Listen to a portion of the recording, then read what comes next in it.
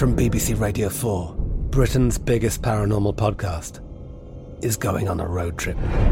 I thought in that moment, oh my God, we've summoned something from this board.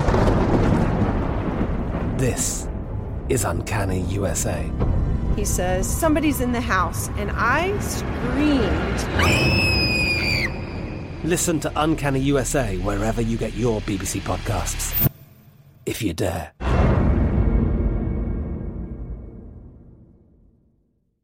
Xfinity has free premium networks for everyone this month, no matter what kind of entertainment you love. Addicted to true crime? Catch killer cases and more spine-tingling shows on A&E Crime Central. Crave adventure? Explore Asian action movies on Hi-YAH. Searching for something extreme? Check out skating, snowboarding, and more on Fuel TV Plus, the global home of action sports. And find crowd-pleasing bops on iHeartRadio's Hit Nation playlist. There's new free shows and movies to love every week. Say free this week in your Xfinity voice remote.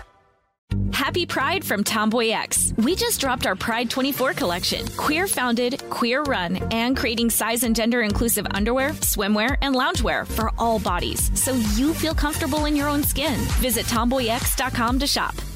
The best conversations I have with my colleagues are the ones that happen when no one is looking, when we're not 100% sure yet what to write. Hopefully, having conversations like this can help you figure out your own point of view. That's kind of our job as Washington Post opinions columnists. I'm Charles Lane, Deputy Opinion Editor. And I'm Amanda Ripley, a contributing columnist. We're going to bring you into these conversations on a new podcast called Impromptu. Follow Impromptu now, wherever you listen.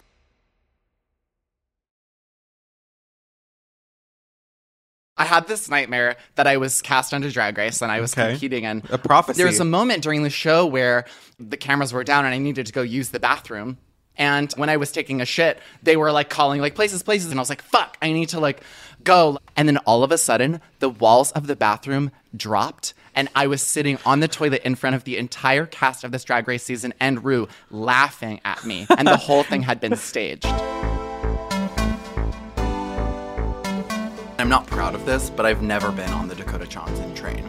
You know what, Fran? I will not accept any Dakota Johnson slander because today we are lifting Dakota up in celebration and thanking her for the amazing, incredible, show-stopping, never the same, bus club, another club, bus, no sleep, next plane, no sleep, gift that she gave the world, which is 50 Shades of Grey. Yes, and then after that, of course, becoming the creative director of a very bougie lube company that I will say I was a fan of before she hopped onto, but it is a great lube. Virgins, today we are talking about 50 Shades of Grey, not just the movies, not just the books, but the 50 Shades of Grey phenomenon, which is, you know that these are the best-selling books of the 2010s. This was a moment in pop culture, it took pop culture by storm, and we will be revisiting it because this is Like a Virgin, the show where we give yesterday's pop culture today's takes. I'm Rose Damu. And I'm Fran Tirado. Fran, are you ready to be tied up and dominated? You're asking for my consent. No. Okay, End so of I guess episode. podcast over. And just like that, season 1, and I mean, what I'm hoping is the only season of And Just Like That, but probably won't be, has ended. What did you think? What did you think of the finale? I mean, you hated it, obviously, but what's your nuanced and salient critique? Right. Can you provide analysis of why you hated it? Yeah. There were parts of it that I liked. Okay. I loved Carrie's dress in Paris. Same. Incredible. Although I do Valentino. think she should have been wearing the Carrie necklace. I loved Hari. Hari was amazing. Let's start with Hari, okay? Because Hari sucked up every scene. Hari now joins the legacy of iconic Sex and the City guest stars. Oh, that's so true. She really brought that zaniness back into Sex and the City. I think that's something that's really we were missing from this reboot. And Just Like That universe is so much which more we needed somber. so desperately. And here's the thing. The buzz around Hari is a lot. And they originally had her reading for the book publisher role. And then they had her come back in and they wrote this role for Hari, which is thank how God. much they liked her. She needed room to breathe. I'm glad we got so much Rabbi Jen. And she was so integrated into the storyline and to all the girls' storylines. Yes! She was like the deus ex machina of like their relationship drama, honestly, which I loved. Yeah. And I foresee Hari in season 2, to be honest. I think that Make her the cameo fourth was girl. that good. Well, I mean, I don't know about that. I mean, she would be amazing as the fourth girl. No, but we should use her sparingly. Yeah, I don't think they deserve her. I don't actually trust these women with like a trans friend because Hari's character is trans in this iteration. At the they mitzvah, which, I mean, I guess let's get into the stuff that I didn't like because Rock York Goldenblatt needs to be in jail. Okay. I think actually everyone in And Just Like That should be in jail. The only person who shouldn't be is Rabbi Jen. She can have the keys. She can lock them up. Yeah, but everyone else belongs in prison. I will say, as a Jewess, I was happy to see like such an accurate representation of what one of these over-the-top bar mitzvahs looks like.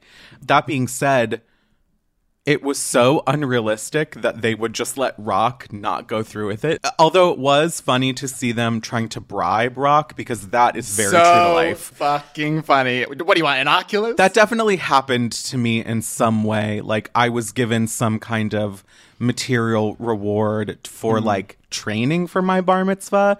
But like just trying to bribe Rock just to do it was like, I imagine that has happened to a lot of people. But what a fucking little piece of shit. I feel like I had a slightly different takeaway from this. I was on Team Rock.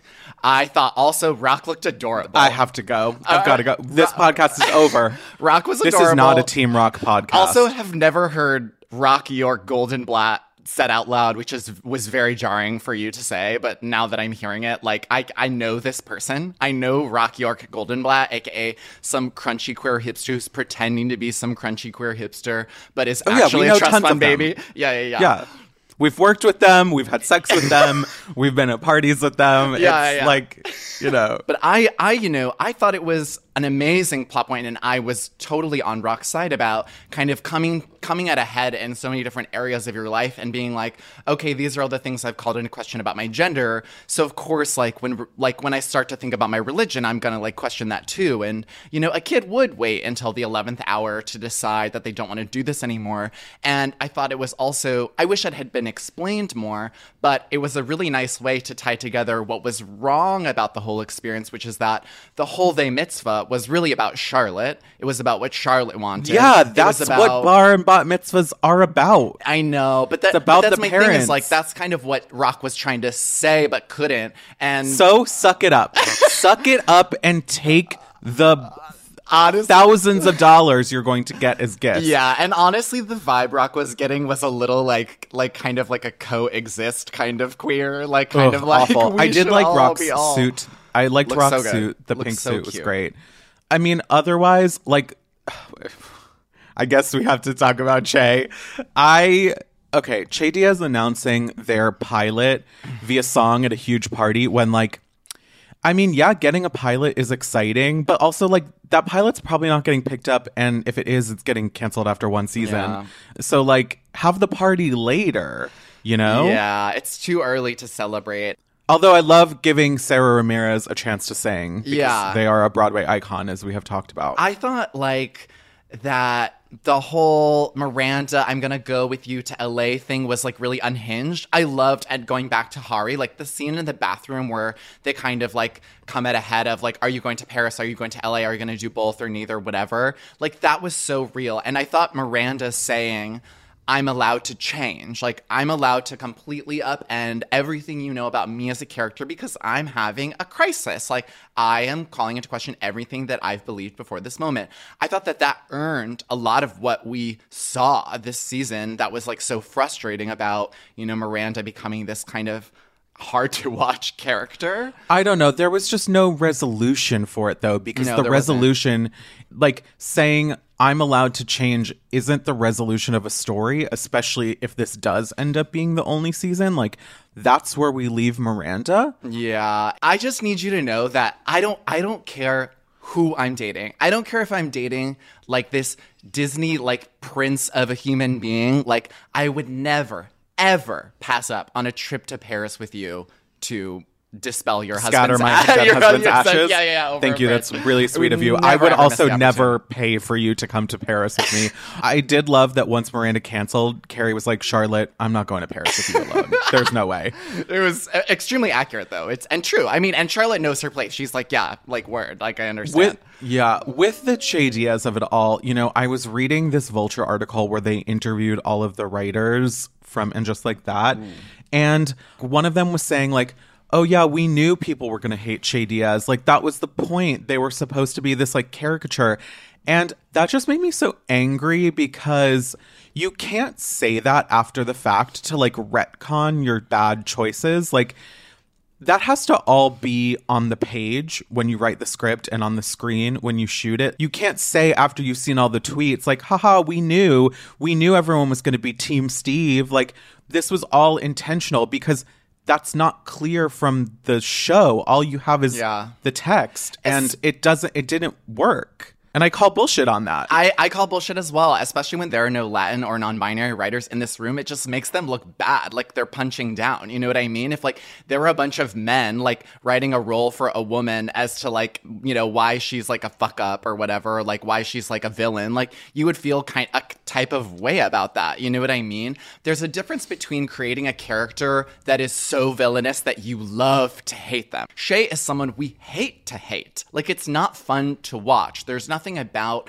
what brings this character together that is satiating, and I think it's a testament to the intentions of their writing and what we see actually on screen versus, like, what we're reacting to. It's just not sticking the landing to me. Also, sorry, Che would never be monogamous, so I don't understand, and nor should they have to be. No, which is why it's, like, such a missed opportunity for there to be queer, like, actually, like, non-binary writers in this room to talk about, like, the nuances of what Sex and the City characters could learn about queer relationships, which has so much to teach them. But honestly, this is rounding to, like, what I feel is, like, my resounding point about the finale, which is that where we are ending at the end of season 1 is actually where we should have started. You know what I mean? I feel like season 1 of And Just Like That is so much, like, grief and, like, all these kind of character rearranges and so much, like, upheaval that was, like, not really earned.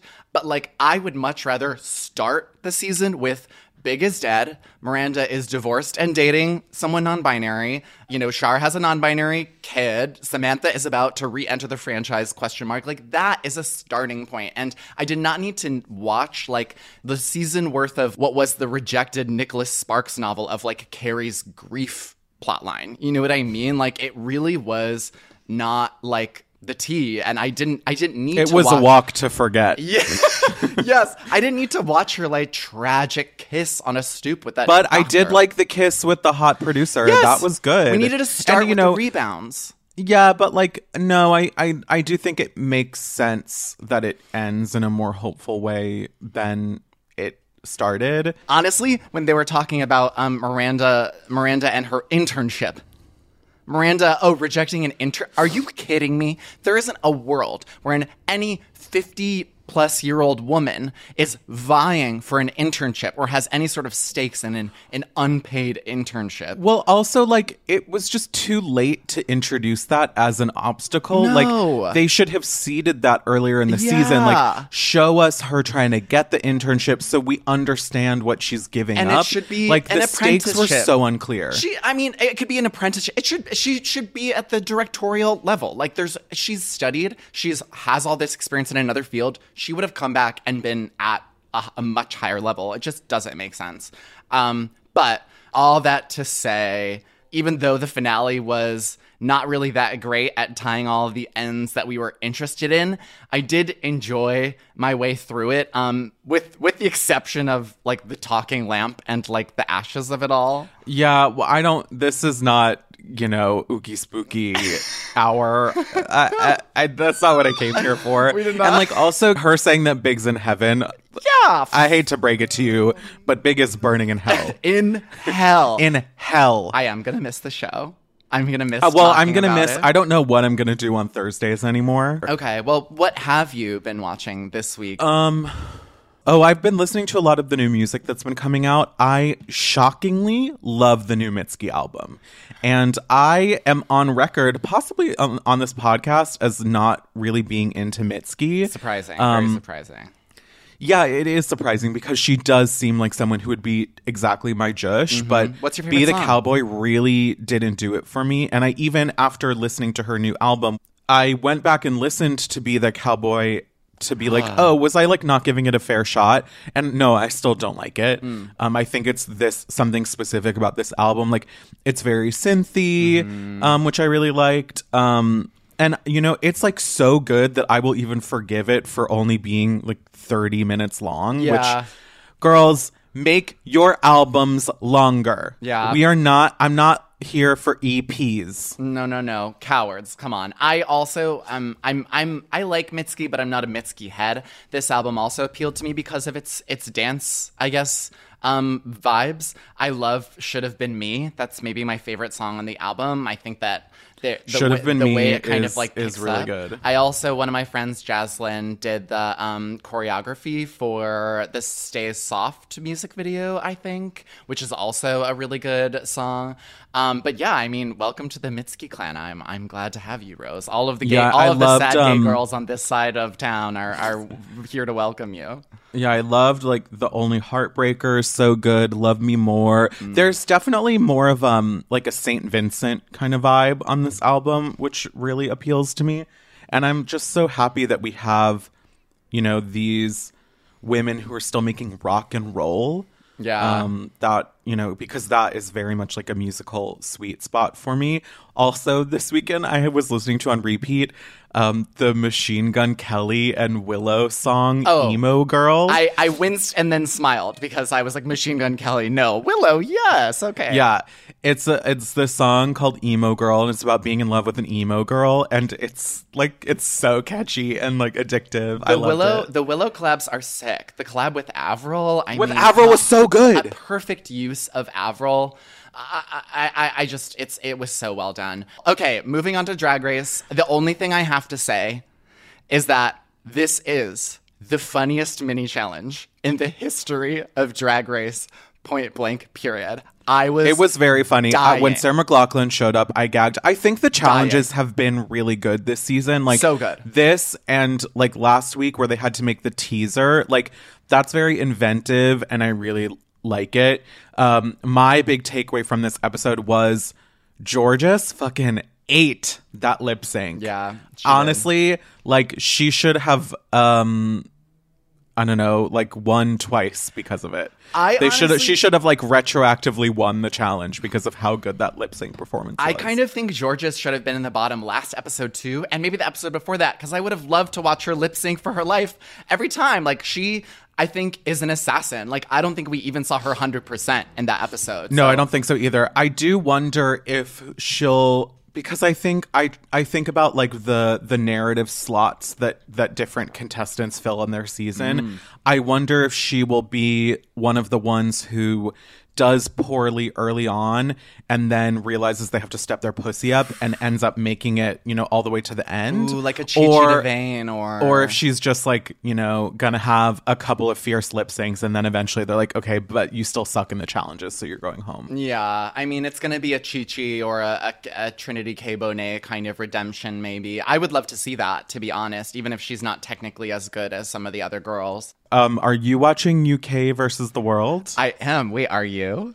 No, I haven't watched it yet, but I'm interested. Can I please, ma'am, can I beg of you to watch Drag Race Canada season 1? Because like, no, it is, I'm not watching. I'm not watching a season of Drag Race without RuPaul. No, please. That's another thing I'll say about this current season of Drag Race. Is that you? Mr. Paul is kind of serving. Yeah, like he's been really on his game. And I have to say, like, that's why I won't watch, like many of these international seasons, because it's not Drag Race without RuPaul for me. I mean, I agree with the sentiment of what you're saying, especially even though as I say that, I can feel the estrogen being leached out of my body. Stop.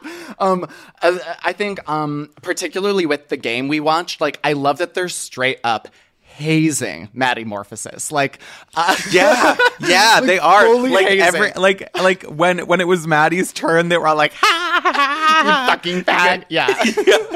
yeah. That's what I love, Rue. That's what I love. Yeah, Rue. that very much was the energy. They're like, haha, you're gay. But Rose, all of the virgins. I wish Maddie Morphosis like said no homo before she started doing it. Like, I want her to be in on the joke a little more if we have to have her. Yeah, I agree. It's whatever. But on that note, you would not be saying what you're saying about Rue if you saw her runway for UK versus the World, which I know you did because you saw my Instagram story. But girl, she cleaned up at Shein. She got her this ugly ass velvet like pink string hoochie dress that So something you would wear to a party. yeah, looked like a full mall rat. Yeah, giving me my Bratz doll aesthetic. Yeah, if only she had a Telfar bag on. Yeah, exactly. A Telfar bag and a poorly done smoky eye. But yeah, Oh, you're getting there. No. Everyone, Just- please we're not saying that. please send in makeup tips for Fran. I will receive makeup tips if you receive campaigns to please watch Canada Season 1, because coming back to UK versus the World, Jimbo and his involvement in that season is like essential knowledge for watching UK versus the World. You have to see what Jimbo does with his art in order to see. Someone send me a YouTube supercut with the highlights. I'll watch that. Fine. But I'm not watching the whole season. Okay, fine. If you're not going to watch it. But my point is, for those that aren't watching, UK versus the World, I don't know why it's called that. It's not formatted as a UK versus the rest of the people on this show. It is literally just International All-Stars. It's All-Stars rules, so the winners lip sync and they eliminate someone from the bottom two. So, I mean, I love those rules. It makes it so much more fun to watch. What's really fascinating is they did not enter the workroom. They entered the runway, and it was kind of a little like Meet the Queens kind of moment, or re-Meet the Queens kind of moment, as opposed to, this like workroom drama that kind of happens at the beginning. But, I mean, some of my main takeaways from the show are that there's just like nothing left behind Jujubee's eyes. Like, she's just Oh, dead, poor girl. dead inside. She is one of my all-time favorites, and it's really hard. She's one of the best. She's one of the best, and it's so hard to watch her do this because her soul just isn't in it anymore at all. Like, even big Juju fans like me can admit that, like, this was such a below average, like, performance in the beginning of the show. Like, you'll see, it's just, like, so, like, not Juju. And honestly, You just like see the light leave her eyes as RuPaul cackles in the bathroom, as RuPaul cackles in the background. I just wanted to say RuPaul's in the bathroom making sure that there's no trans women in there. she's like, Carrie Colby, get your ass out of here. What Jimbo does on UK versus the World is high art, and it honestly made me appreciate what few like performance artists we have on the show. Like, I think Willow Pill is kind of performance. I think even like Sasha Velour. Willow Pill was heartbreaking on this episode of Drag Race. She was so good. And then when she was talking about her body breaking down, it was so sad. That was the moment. I want her to win. Me too, because Cornbread getting eliminated, we didn't talk about Cornbread. I was gooped. It was a good episode. It was an exquisite episode of television in large part because of these twists and turns, Mama. Well, these girls are selling their souls and holes away to Satan / RuPaul. That they are. And same is the case for International All-Stars, which is what I'll be calling UK versus the World. The most important takeaway is that Pangina for the win, Mama. Pangina is hot. Yeah, but I guess like there's also like a weird aspect of it. Like, you are the best of the best in your country, like so good that we had you host our show. But even being that means you are not on the level of the hosts in this country's version of Drag Race. Sure, but there is precedent for it now because, when they put Bibi Zahara Benet into the show, they were like, what the fuck? She already won. You know what I mean? Like, or I think they've done a version of this before, like where it's like someone who's had their time and they're back. Yeah, but there's a difference between a winner and a host. I mean, I guess like, didn't Brooklyn Heights came back as one of the lip sync assassins after she was the host of Canada's Drag Race, but she was originally a contestant. So I don't know. It's just interesting. It's a little like colonialist in a way. Which, considering it's UK versus the world, like, makes sense. Yikes. So so what you're saying is that this show is about imperialism. It is yes, the imperialism of drag.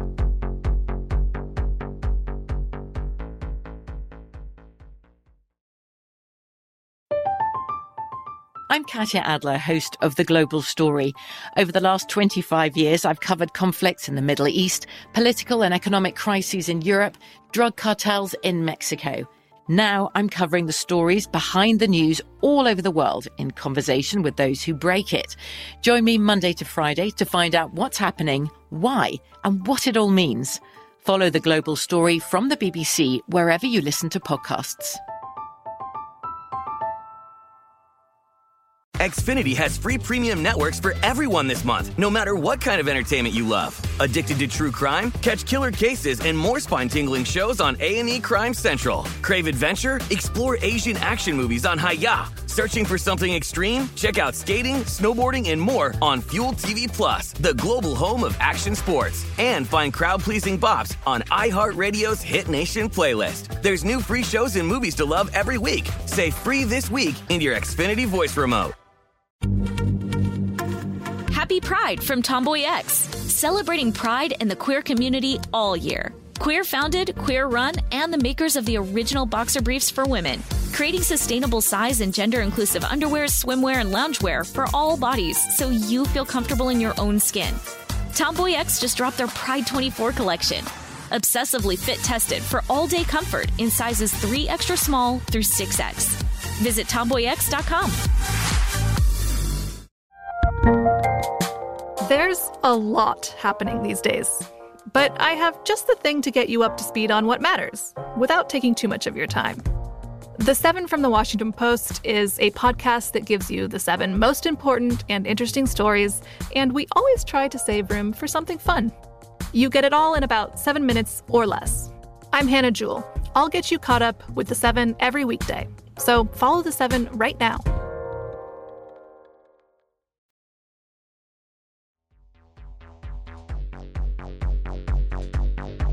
So, 50 Shades of Grey, this is a very true example of the premise of this podcast because I had to literally force Fran to watch this with me. Actually, kicking and screaming. I want to set the intention and, like, I want the virgins to understand the context of 50 Shades of Grey. Mm-hmm. I unironically and very earnestly and passionately and spiritually love this movie. I think love this series of films. I believe you have said on this podcast that it is the greatest. They are the best films ever made. Oh, all 3 of them, not just the first one. Oh, yeah. Oh, as a trio. Got it. That being said, I have never read the books. The only time I did ever read a section of a 50 Shades of Grey novel was over someone's shoulder on an airplane once because they were squirming in their seat next to me. While reading something, and I wanted to see what it was, and it was 50 Shades of Grey. The only time I've ever heard a passage of this book was when it was read by Gilbert Gottfried for something. I can't remember who. Gilbert Gottfried. It was Is he alive? Did he die? I don't know. But it was, I will say, extremely funny. It was very well done. But in a way, I have read 50 Shades of Grey because I've read Twilight. Right, of course. So give us the context here. Where does the franchise come from? Well, 50 Shades of Grey, if you've never read the books or seen the movies, is 3 stories about Anastasia Steele, the most unrealistic name of a character ever in history, who is a sort of mousy college student who meets a kinky billionaire and gets involved in a sort of reluctant BDSM relationship with him. Okay. And the series is about her wanting him to stop being kinky and be in, like, a normal relationship with her, and him wanting to, like, hit her and take out his mommy issues on her. That is the basic premise of all 3 movies. I want to get into it, but I just have to tell you where I'm coming from, Rose, which is, obviously, I haven't read the books, but I was working at Random House in the wake of 50 Shades mania. I worked as a studio assistant, and I have some real beef with this book franchise because the year I started to work there was the year immediately after every employee at Random House got a $5,000 Christmas bonus. Every single employee, a company of thousands of people, every employee got a $5,000 bonus because of 50 Shades money. Isn't that crazy? Like, the CEO was like, we made so much money that every employee gets, you get a car, you get a car. I was furious. Which is very interesting to think about because we have to set 50 Shades of Grey in context because 50 Shades of Grey is fan fiction. We talked about this briefly in our Twilight episode with Peyton Dix, which you should definitely go listen to if you haven't. 50 Shades of Grey was originally published as a Twilight fan fiction called Master of the Universe. It was written... Wait, I didn't know that. It was written under the pen name... Wait for it. Snow Queen's Ice Dragon. No. Snow Queen's Ice Dragon. I hate that. But also, yeah, that is kind of a serve of a fanfiction screen name. So this was written as a Twilight fanfiction in which Edward was just this kinky billionaire. Bella was like basically just Bella. One of the biggest complaints with Twilight is how puritanical it is. And, you know, the main tension of the series is that, as we talked about with Peyton, Bella wants to fuck Edward, and Edward won't fuck Bella because he's a vampire, and like his superpowered dick would like cave in her skull if she gave him head. It is the sole engine of the screenplay. Yeah, pretty much. And so, like, 50 Shades takes that and flips it on its head, which is that, you know, Christian Grey or Edward Cullen in the fanfiction is very willing to fuck Anastasia or Bella, but won't give her the emotional intimacy she wants because he has this, you know, like, tortured past. And there are a lot of kind of characteristic mirrorings between the two, which we'll get into. Oh, they're exactly the same. Like, all of the characters are like the basic like tenets of their personalities are completely unchanged. Right. Except the tension of 50 Shades is that Christian Grey is kind of inducting her into BDSM. I was going to say culture, but it's not really BDSM culture, which we'll talk about. And in Twilight, it's more like Edward kind of being like, this is my vampire culture. You're not allowed to be in it. It's a slightly different kind of tension. Yeah. So I want to kind of walk us through the history of the publication of Master of the Universe and how it became the book and movie franchise we know today. Let me just buckle in. So when Snow Queen's Ice Dragon... we have to say the full name every time. So when E.L. James, the artist formerly known as Snow Queen's Ice Dragon, began publishing Master of the Universe, she did something that, like, doesn't really happen a lot in fan fiction, or at least, like, as someone who has read fan fiction, like, my entire adult and adolescent life and still does. She wrote that when she was publishing this story, it was like in real time, and she had a real like relationship with her audience. And in her author's notes, when she was publishing the story, like each new chapter, she would ask people for like suggestions on plot points that they wanted to see, and like she would get, you know, feedback from them on where they wanted the story to go. So this really was a like community exercise, which is why I think there is a lingering sour taste for people who were in the Twilight community, which I was listening to a podcast that's come out recently. It's called The Big Hit Show, and it's about you know, like huge cultural moments on like how they become that big. Very brave of you to listen to what is your first podcast ever. I'm proud of you. I'm going to ignore that. The first season is all about Twilight. And they did do an episode like specifically about fan fiction.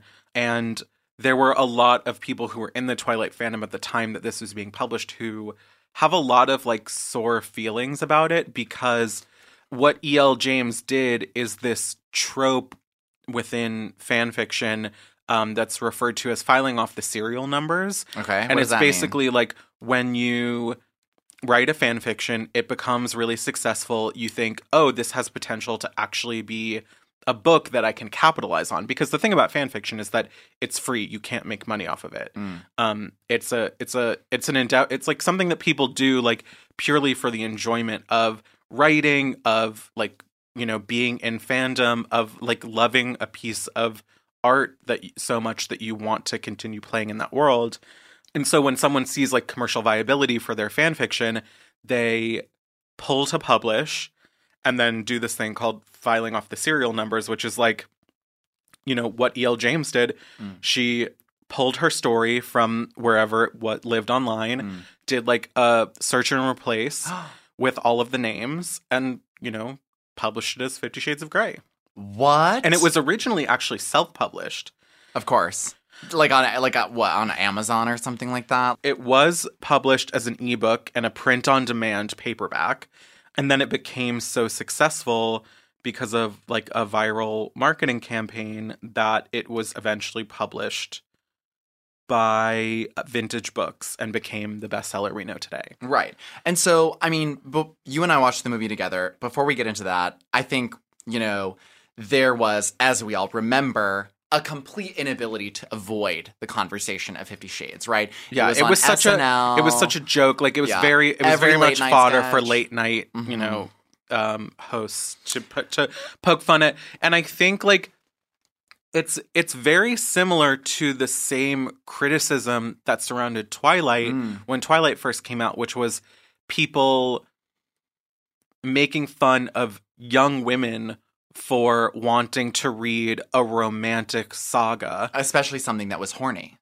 But like Twilight wasn't as obviously horny. Of course. And I think it's different versions of hating women for the things that they're interested in. Exactly. Twilight was hating young women for wanting to participate in a romantic fantasy, and 50 Shades of Grey was hating women for wanting to read something like that made them horny. Period. That is such a good distinction, because I remember like the SNL jokes about like, you know, women in their 40s and 50s like reading and like, you know, masturbating on a corner of a washing machine or whatever. You know what I mean? Like, but like the people having the last laugh with this are Stephenie Meyer and E.L. James, because these things that, you know, culturally people wanted to make fun of, which are women and their interests, are extremely profitable. Yeah. You know, like when Twilight was released, they thought it was going to be a flop. And it's it's one of the biggest movie franchises ever. It made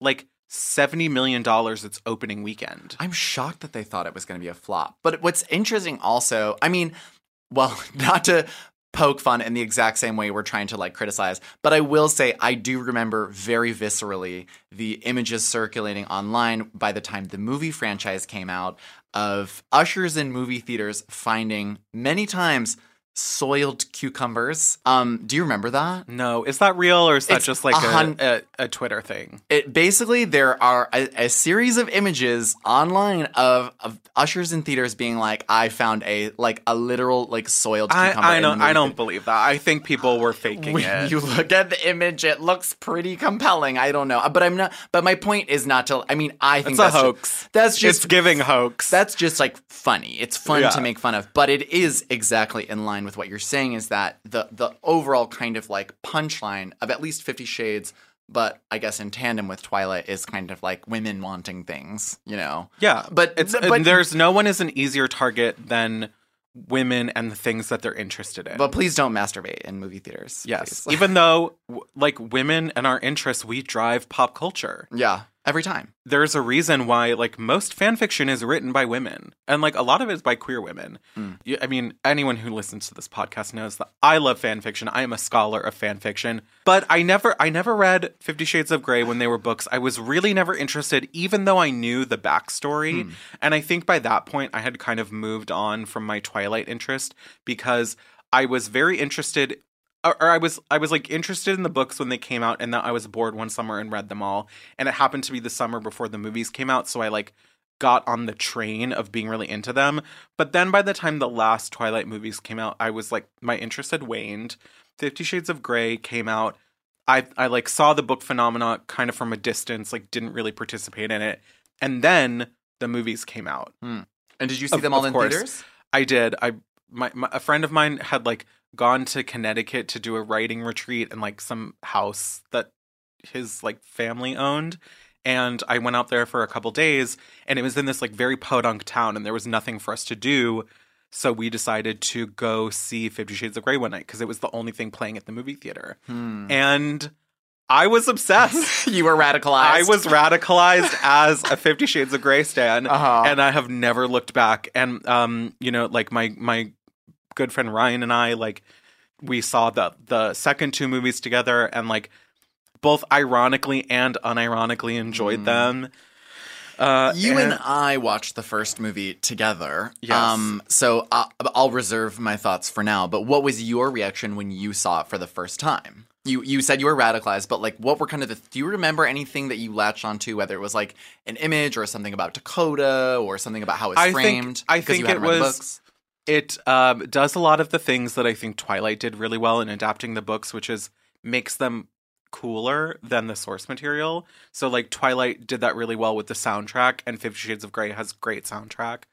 It's like the 50 movie Shades soundtrack is so good. The Beyonce slow mix is well, that was such a moment when the trailer came out and it was the updated version of Crazy in Love. It's sublime. It is such a oh god, it's so and it's good. used the film did not to deserve great it. Effect within the movie. No, it's not. Well, we'll talk about it. Anyways.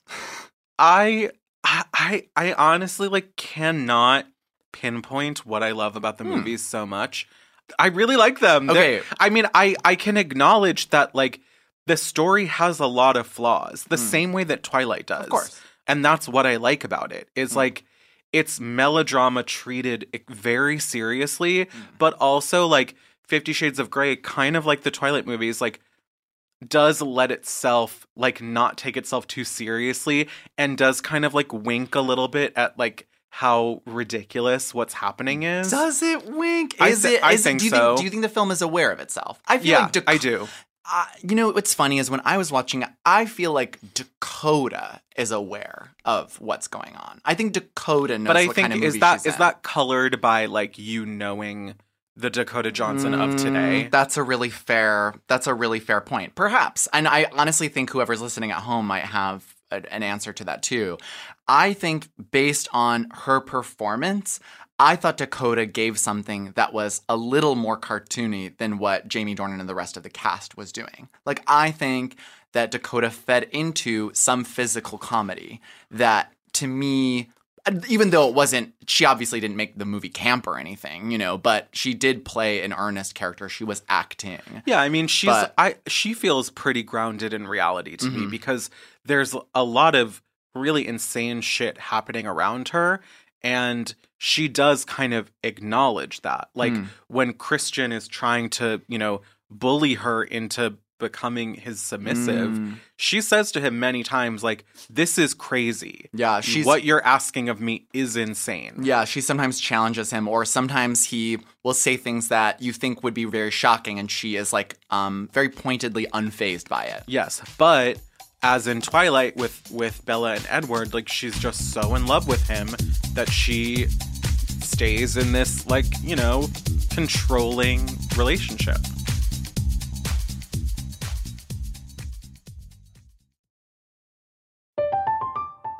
I'm Katya Adler, host of The Global Story. Over the last 25 years, I've covered conflicts in the Middle East, political and economic crises in Europe, drug cartels in Mexico. Now I'm covering the stories behind the news all over the world in conversation with those who break it. Join me Monday to Friday to find out what's happening, why, and what it all means. Follow The Global Story from the BBC wherever you listen to podcasts. Xfinity has free premium networks for everyone this month, no matter what kind of entertainment you love. Addicted to true crime? Catch killer cases and more spine-tingling shows on A&E Crime Central. Crave adventure? Explore Asian action movies on Hi-YAH. Searching for something extreme? Check out skating, snowboarding, and more on Fuel TV Plus, the global home of action sports. And find crowd-pleasing bops on iHeartRadio's Hit Nation playlist. There's new free shows and movies to love every week. Say free this week in your Xfinity voice remote. Happy Pride from Tomboy X, celebrating pride and the queer community all year. Queer founded, Queer run, and the makers of the original boxer briefs for women, creating sustainable size and gender inclusive underwear, swimwear, and loungewear for all bodies so you feel comfortable in your own skin. Tomboy X just dropped their Pride 24 collection. Obsessively fit tested for all day comfort in sizes 3 extra small through 6X. Visit tomboyx.com. The 2024 presidential campaign features two candidates who are very well known to Americans. And yet, there's complexity at every turn. Criminal trials for one of those candidates. Young voters who are angry. The Campaign Moment podcast from the Washington Post gives you what matters. I'm Aaron Blake, and I'm covering my 10th election cycle. My colleagues and I have insights that you won't find anywhere else. So follow The Campaign Moment right now, wherever you're listening.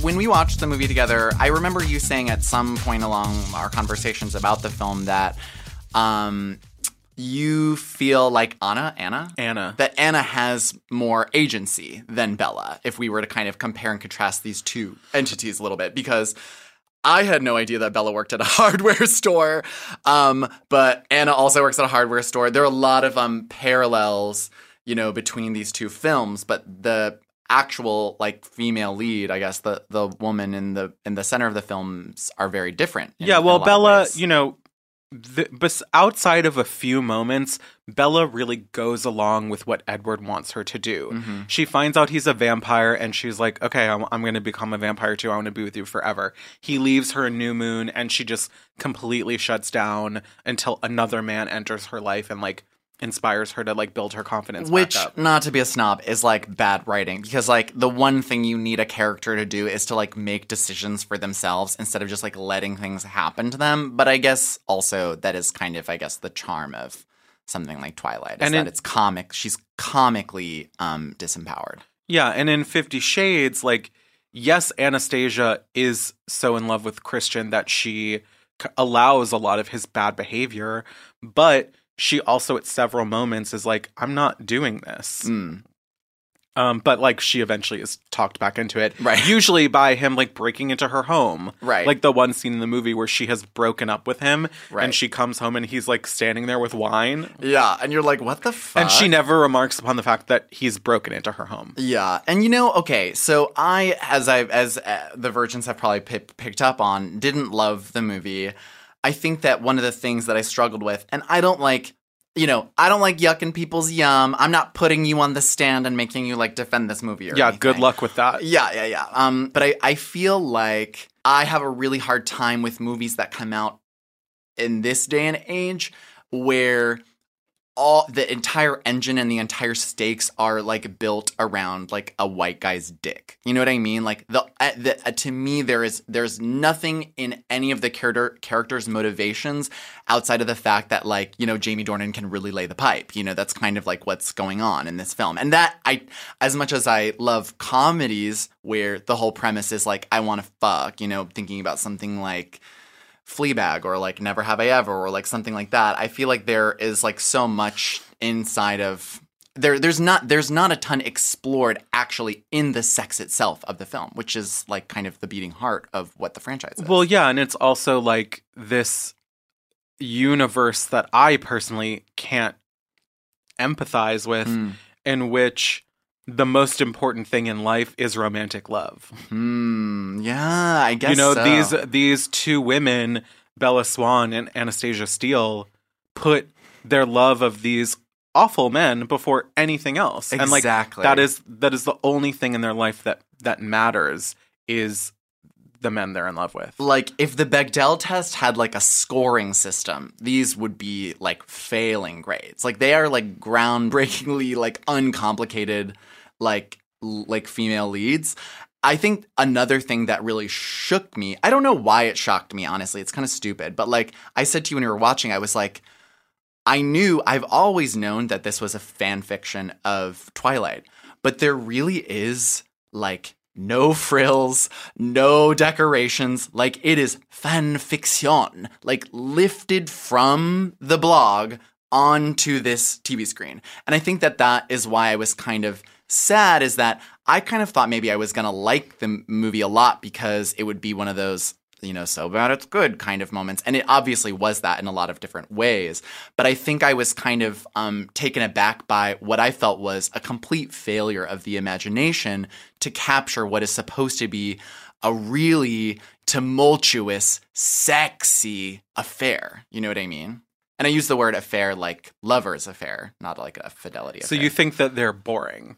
I think that it's boring as fuck. And you said yourself that every single sex scene in all movies are really that vanilla. Because all the sex, for those of you that haven't watched, every single sex scene is basically the same thing. Anna is restrained for like 3 seconds. And then Jamie he does a little. And then he just starts fucking her. Yeah, and then they just have normal, they're for the first time they have sex is in Missionary. Yeah. What the that's because that's because she's a virgin. I don't care. We need to talk about the virginity. Just like Twilight, 50 Shades has a big preoccupation with virginity. Of course it does. And that kind of pure heroinism is so icky to me. And I think honestly the other thing that really gets me, what I was talking about earlier, is the engine of the film is unfortunately, and you and I disagree on this, Jamie Dornan looks like a fucking he's in a fucking Target catalog.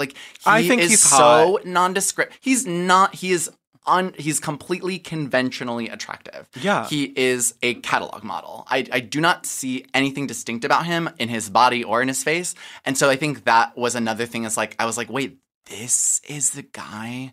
Well, it was originally supposed to be Charlie Hunnam, who is a little bit more rough around the edges than Jamie Dornan, but he backed out at the last minute because he didn't want the level of fame that he knew he was going to get from being in these movies.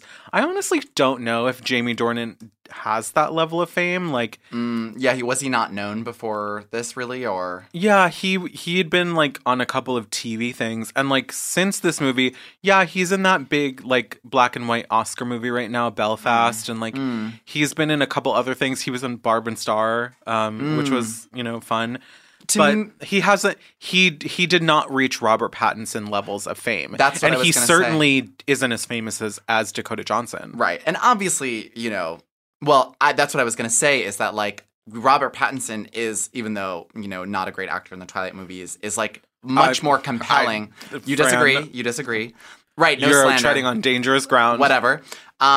He's dark and stormy and mysterious. He sells us on this kind of supernatural dark horse trope, cowboy from nowhere kind of thing that's going on. But to me, it's if I were to recast Jamie Dornan, because obviously Dakota is perfect in the movie.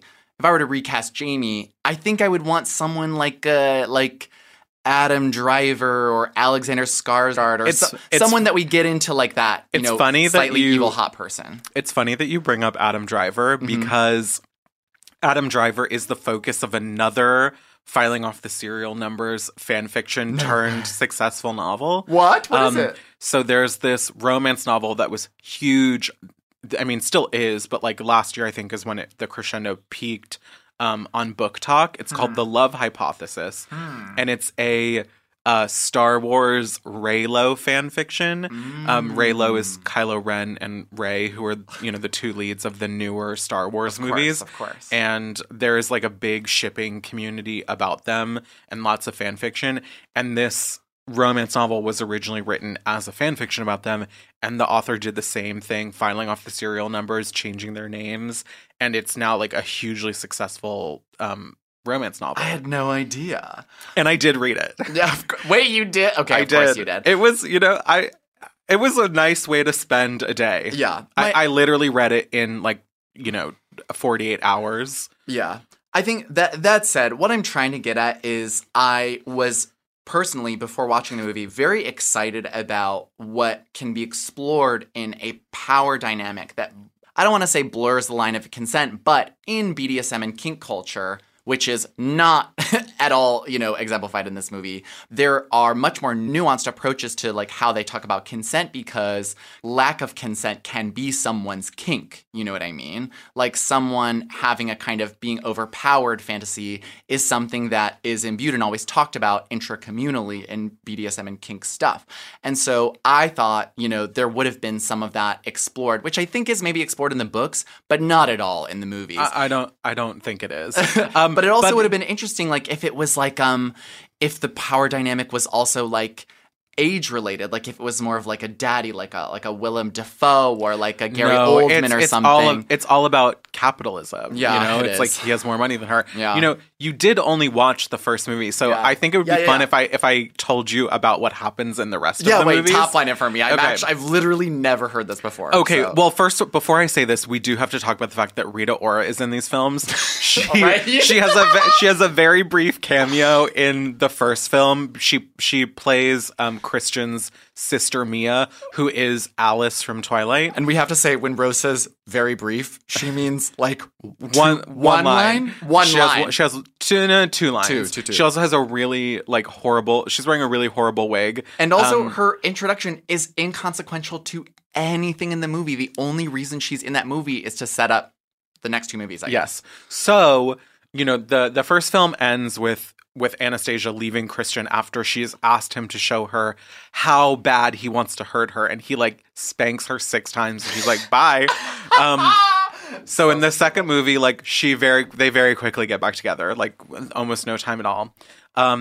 But she's being stalked by one of his old submissives. Who is who's still obsessed with him. You also find out in the second movie more about his tragic backstory. Oh, what is it?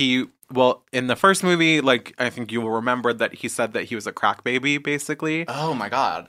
He had an abusive mother who died when he was little, and you find out in the second movie that all of the women who he likes to dominate look like his mom.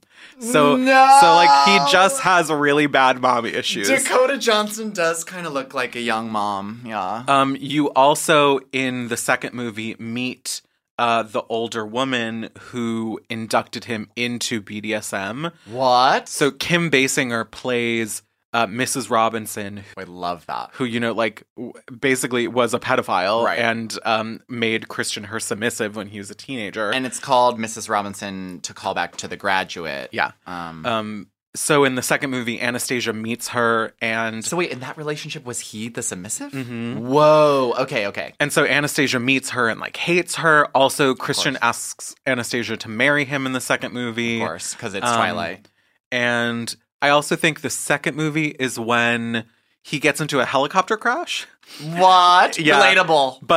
But survives. Also, Anastasia has started working at a publishing house, and her boss is super predatory and wants to fuck her, and eventually gets fired because he tries to assault her. Does Jamie Dornan kill the boss or something? No, but it continues on into the third movie, because in the third movie you find out that the boss was... So Christian was in, was in the system as in foster care, and was adopted by his rich parents, the Greys. And I guess it turns out that the boss was another possible kid they were going to adopt, and feels that he should have gotten the life that Christian got. And so he is stalking Anastasia and trying to break into their home.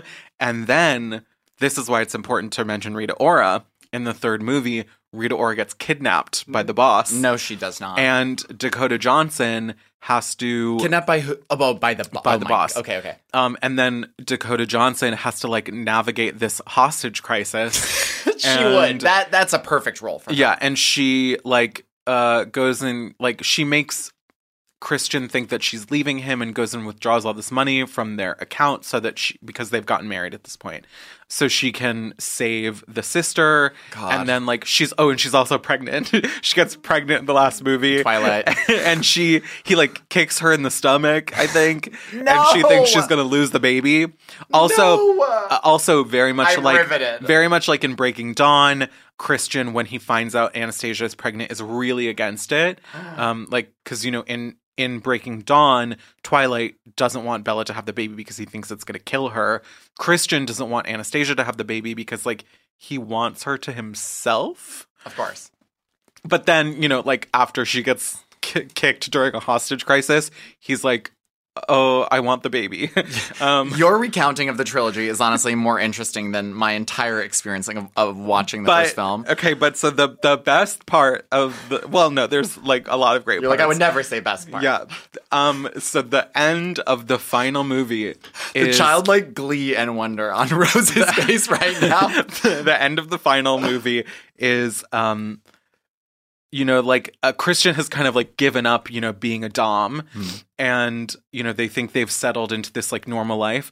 And then one day he comes home and Anastasia has like put the jeans that he always used to fuck her in out on the bed. What kind of jeans? Are they like a light wash? They're just jeans. Bell bottoms or a straight leg? No, or... they're kind of like you know, they've got like like artful fading, you know. Oh yeah, of its time. I would say they're boot cut. Okay.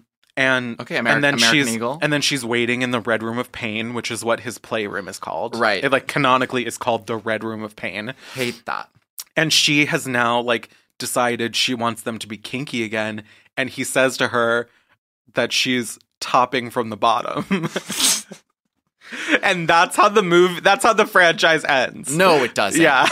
You're kidding. Yep. Honestly, one of my biggest, something that stuck out to me, I think it's so funny that she starts to work at a publishing house. When we were watching the movie, you pointed out to me that Bella and Anna share the same 3 personality traits that they have, which is they are brunette, they are awkward, and they like to read. Clumsy. Not right. No, different, very different. Though they both play it the main difference is that Anastasia has bangs. Right. That's actually huge. She also is like very performatively not into the fact that her boyfriend is a billionaire. Yeah. And every time he tries to buy her something, she's like, "Oh no, I don't want this." Which is like, so... are you kidding? If a billionaire fell into my lap in a workplace environment, the way I would ride and milk that man for all of his worth. Literally ride and milk. He buys her a car in the first film, and she gets like and she's like, oh my god, this is so weird. And I was this is too much. I can't take it. You have to take it back. I would text him and be like, actually, I asked for a Jeep. I asked for a Tesla. Thank you. Also, like a car is not the kind of thing you can send back. Yeah. I guess not. But if you're really wealthy, I'm sure there are really easy ways to kind of exchange it. You can kind of do whatever you want when you're wealthy, apparently. But honestly, him being a billionaire, obviously it's very good for fan fiction. It's very sensationalistic. And it's good for the movies because they can do things like go fly in a helicopter and like, you know, he can like come surprise her on her trip with her mom. Right. Oh yeah, I remember. Yeah. And I understand narratively what it does, but I think that it just, especially now, makes him such an ugly character. I think, again, when I said, like, I hate that the engine of the film is around, like, you know, the fact that he's really great at sex, it's like, I wish he had at least one more redeeming quality. Like, I could actually buy in to the fact that she's only here because he's amazing in the sack, if the sex scenes were actually good. But they were just kind of, you know, very sensual and like they sell it. I think it's performed well, but the sex is like so lukewarm. I know. Honestly, the movies would be so much more interesting to me if she was like a gold digger and just wanted him for his money. Like, then I could understand where she's coming from. I would get her motivations. And I even as I say this, it sounds like so esoteric. But and there stupid. has to, like I'm not trying to like wokeify the movie. Yeah, but no, but she has to be set up to be like not only you know, physically pure but morally pure. Yeah. She has to not want the money for him to be attracted to her. The same way that, like, even though he talks all this game about wanting her to be sexually experienced, when he finds out that she's a virgin, he like loses his mind and thinks it's the hottest thing ever. Right. And which is so like, which I don't understand at all. Like, I don't understand virginity being attractive. Okay, wait, let's talk about that very quickly before we get into the sex scenes, because this is Like a Virgin, and you all listening are the virgins. And we have to say, we on this podcast, like the construct of virginity is like a concept that is like so archaic and bizarre and weird and like. And puritanical. And I think that Twilight and 50 Shades and things like them exemplify what we as a culture kind of believe around what it means to have had or not have had sex.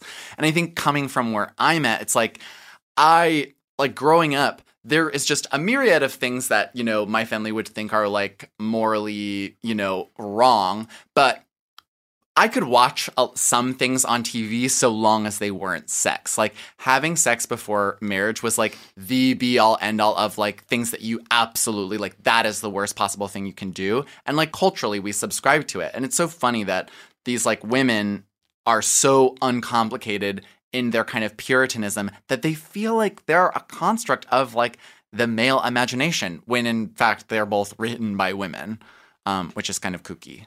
I think the reason I like kind of point that out is like to maybe get into the sex scenes of it all. Like this movie and its relationship to like BDSM and kink is like virtually non-existent. Yeah, there is no relationship. Yeah, this is at all. And like I'm not a kinky person. I think it's like it's honestly just like too much work for me. Mm-hmm. Like kink is a whole lifestyle that you have to like, well, I mean, it depends on your level, but like when you're as kinky as Christian Grey is being set up to be, like it's like a hobby. You have to invest a lot in it. Mm-hmm. I just don't have that kind of energy or attention span. And I am also like maybe not a member. I'm kinky, but I'm not like a member of like the BDSM community, so to speak. However, that being said, like even knowing very little about actual BDSM, I am well aware that this is not any kind of real depiction of what that's like. Actually, Rose, I think you're selling yourself short because even though, as we said, we're not like in that community, you and I, you know, used to be sex writers. We used to be like people that worked in LGBTQ media. Like we actually do know a lot on this topic and a lot of our friends are in this community. So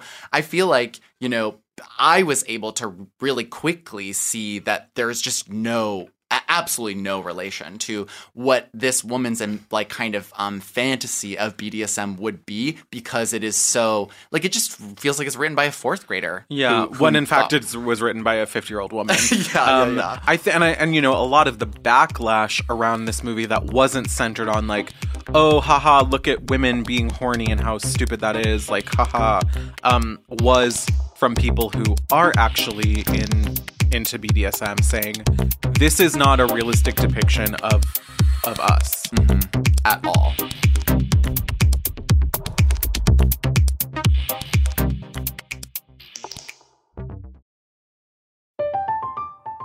I'm Katya Adler, host of The Global Story. Over the last 25 years, I've covered conflicts in the Middle East, political and economic crises in Europe, drug cartels in Mexico. Now I'm covering the stories behind the news all over the world in conversation with those who break it. Join me Monday to Friday to find out what's happening, why, and what it all means. Follow The Global Story from the BBC wherever you listen to podcasts. Xfinity has free premium networks for everyone this month, no matter what kind of entertainment you love. Addicted to true crime? Catch killer cases and more spine-tingling shows on A&E Crime Central. Crave adventure? Explore Asian action movies on Hi-Ya. Searching for something extreme? Check out skating, snowboarding, and more on Fuel TV Plus, the global home of action sports. And find crowd-pleasing bops on iHeartRadio's Hit Nation playlist. There's new free shows and movies to love every week. Say free this week in your Xfinity voice remote. Happy Pride from Tomboy X, celebrating pride and the queer community all year. Queer founded, queer run, and the makers of the original boxer briefs for women, creating sustainable size and gender inclusive underwear, swimwear, and loungewear for all bodies so you feel comfortable in your own skin. Tomboy X just dropped their Pride 24 collection. Obsessively fit tested for all day comfort in sizes 3 extra small through 6X. Visit tomboyx.com. The 2024 presidential campaign features two candidates who are very well known to Americans. And yet, there's complexity at every turn. criminal trials for one of those candidates, young voters who are angry. The Campaign Moment podcast from the Washington Post gives you what matters. I'm Aaron Blake, and I'm covering my 10th election cycle. My colleagues and I have insights that you won't find anywhere else. So follow the Campaign Moment right now, wherever you're listening.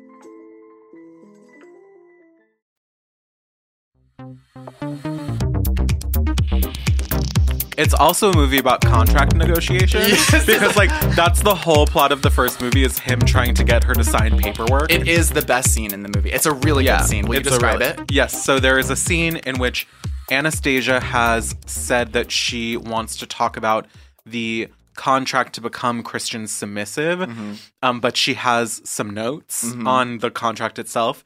So she asks for a meeting at his office. She shows up in this, like, very sexy dress. And they have a meeting in a boardroom in which she tells him, like, she doesn't want to do anal or vaginal fisting or use genital clamps. She goes through the contract line by line, which is honestly hot. It's a very amazing scene. But I was floored that she wouldn't do anal. I thought that was so lame. Like, come on. Like, that's another, it's like, come on, just like do anal. Like, do anal. Try some blood play. Like, just, you know, get into it. Have you ever done blood play? Not on purpose. One time I was having sex with someone and, like, I don't know, we were a little too rough and there was, like, a little cut on, like, was it? Oh yeah, there was a cut on my dick, and after, on your dick, it was like a very small sliver. It hurt a little bit, but I didn't really notice. It was very small. And after we were, like, kind of done, his stomach was, like, covered in blood. He's like, "Where did this blood come from?" Anyways, no, I have never engaged in blood play, but I just like the kind of key iterations of what the author / filmmaker think is kink is essentially handcuffs, a whip, a riding crop. I love a riding crop. So do I. I used to have one. That's very, oh really? Yeah. There's this Hermes. But it was, like, only really to, like, I used to, like, bring it to parties when I was a club kid. There's this, that's hot. That's a good look as well. There's this Hermes riding crop that I've been eyeing forever. It's vintage. I think it's like $600. Yeah, you don't need an Hermes riding crop. But anyways, a riding crop, a whip, handcuffs, these are things that... An ice cube? Yeah. He does ice play? Oh, yeah. Ice play. Like, I'm not trying to be a total bitch about it, but it's just like... But you are. These are things that... what you want to do is not necessarily what you're gonna do. This is not kink and BDSM culture. These are things that heterosexual couples in their 40s and 50s introduce to their relationships to, quote unquote, spice things up. Like, it's not BDSM. It's just not. It's like, it's power play. Yeah. Yeah, which is, yeah. There are little things here and there where it's like, this could be, you know, maybe. But it's just all of it together just doesn't really work. And then I also feel like when, like, you know, the first kind of books came out, the BDSM culture was also responding to what is a completely unhealthy / inaccurate portrayal of consent in BDSM relationships. Because Anna's, I think, frequently saying she frequently does things for Christian that she's not comfortable with because she's either too shy to speak her mind or because she's afraid of losing Christian or because, you know, she just, like, it just doesn't have enough agency, even though she has more agency than Bella. But, you know, that's not how BDSM has, and when you do it the right way, quote unquote, it has very, you know, hard and fast kind of rules of communication and boundaries. And I have found that my friends in BDSM culture have some of the healthiest relationships and or sex lives because they have to over communicate where those lines are, where a lot of times people not in BDSM are too, just as portrayed in 50 Shades, are kind of too scared to talk about those things because sex is embarrassing. Yeah, there's only a passing mention of, like, safe words. They talk about it during the contract negotiation scene, like, which, like, BDSM, it's one line. Do they even really do safe words anymore? Like, I don't know. I mean, dated. I will say, like, I have to admit that my only knowledge of BDSM comes from fan fiction because that's not a knowledge. Because it is really a trope in fan fiction, and I have no idea if the understanding I have of BDSM is even true to life in that it is, like, being written about through the lens of someone's own experience, or if it's literally just like teenagers making up what they think BDSM is, or like women playing out their fantasies through these characters. Like, I have no idea if it's real or not. Yeah. Because it's not something that like I really engage in my actual sexual life.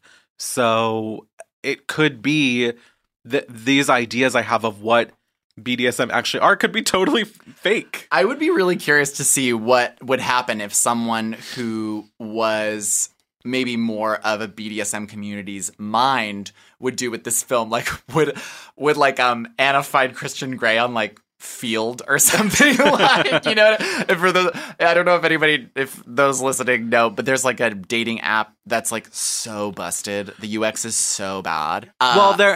We do have to say there is a difference between kink and BDSM. Yeah, obviously. Yeah. Right. Kink is maybe a bigger umbrella over a bunch of like sub umbrellas, and because BDSM I think there are plenty of people who are into kink, right, who don't want BDSM, right, who don't want power or pain to be part of that sexual experience. Right.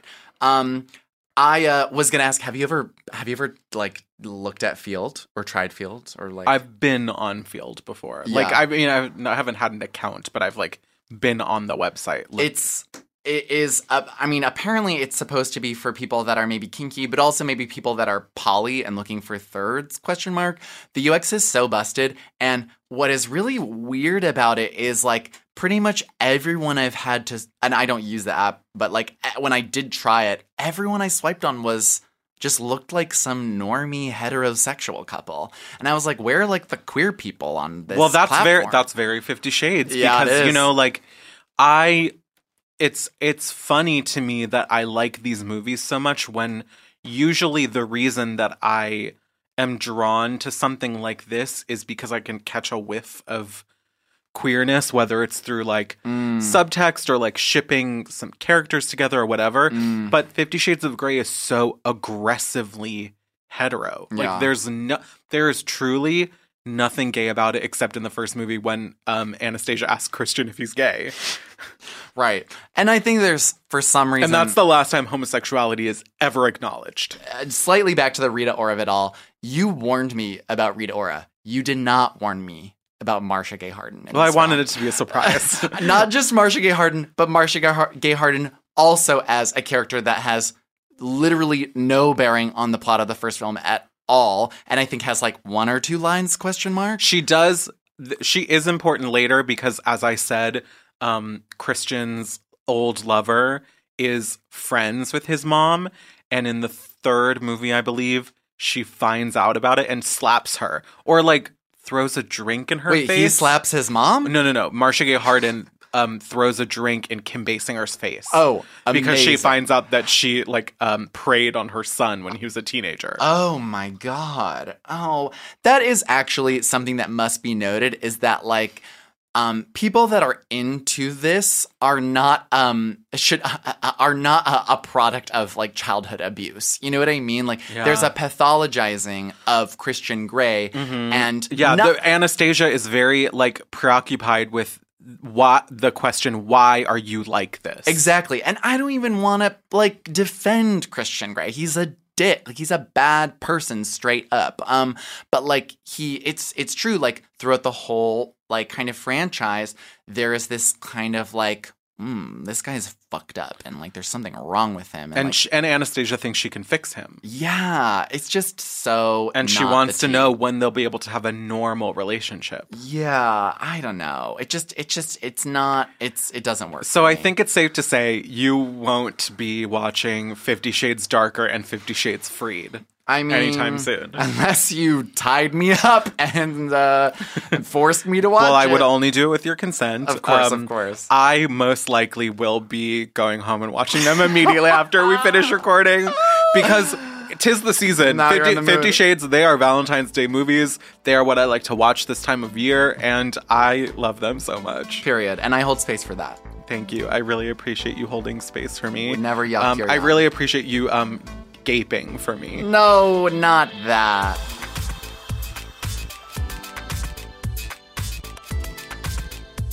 We will be back next week with a discussion on Jagged Little Pill, the album, / we kind of get into the musical a little bit too, with none other than Charlene Incarnate, renowned drag artist and friend of ours, who has come on the pod because she is honestly the expert on all things Alanis. You can tell us what you like about this week's episode. Did you watch 50 Shades? Yeah, are you an Anna? Are you a Christian? Yeah. Are you a Rita?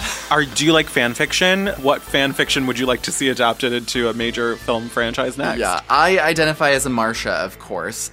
You can tell us what to talk about next, whether it's a show, a book, a cultural phenomenon. We want to hear from you. Call to confess at 323-PENANCE. That's 323-736-2623.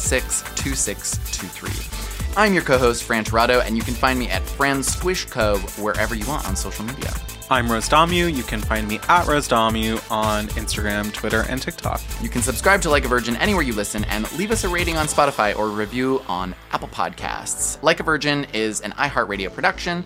Our producer is Phoebe Unter with support from Lindsay Hoffman, Julian Weller, Jess Cranchich, and Nikki Etor. Until next week, see you later, virgins.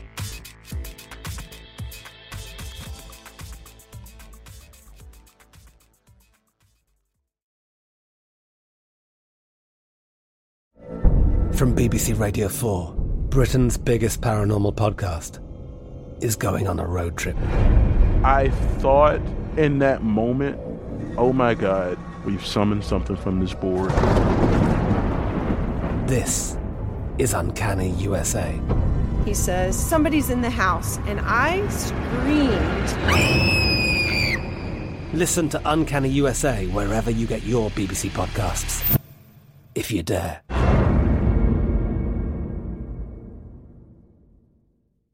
Xfinity has free premium networks for everyone this month, no matter what kind of entertainment you love. Addicted to true crime? Catch killer cases and more spine-tingling shows on A&E Crime Central. Crave adventure? Explore Asian action movies on Hi-YAH. Searching for something extreme? Check out skating, snowboarding, and more on Fuel TV Plus, the global home of action sports. And find crowd-pleasing bops on iHeartRadio's Hit Nation playlist. There's new free shows and movies to love every week. Say free this week in your Xfinity voice remote.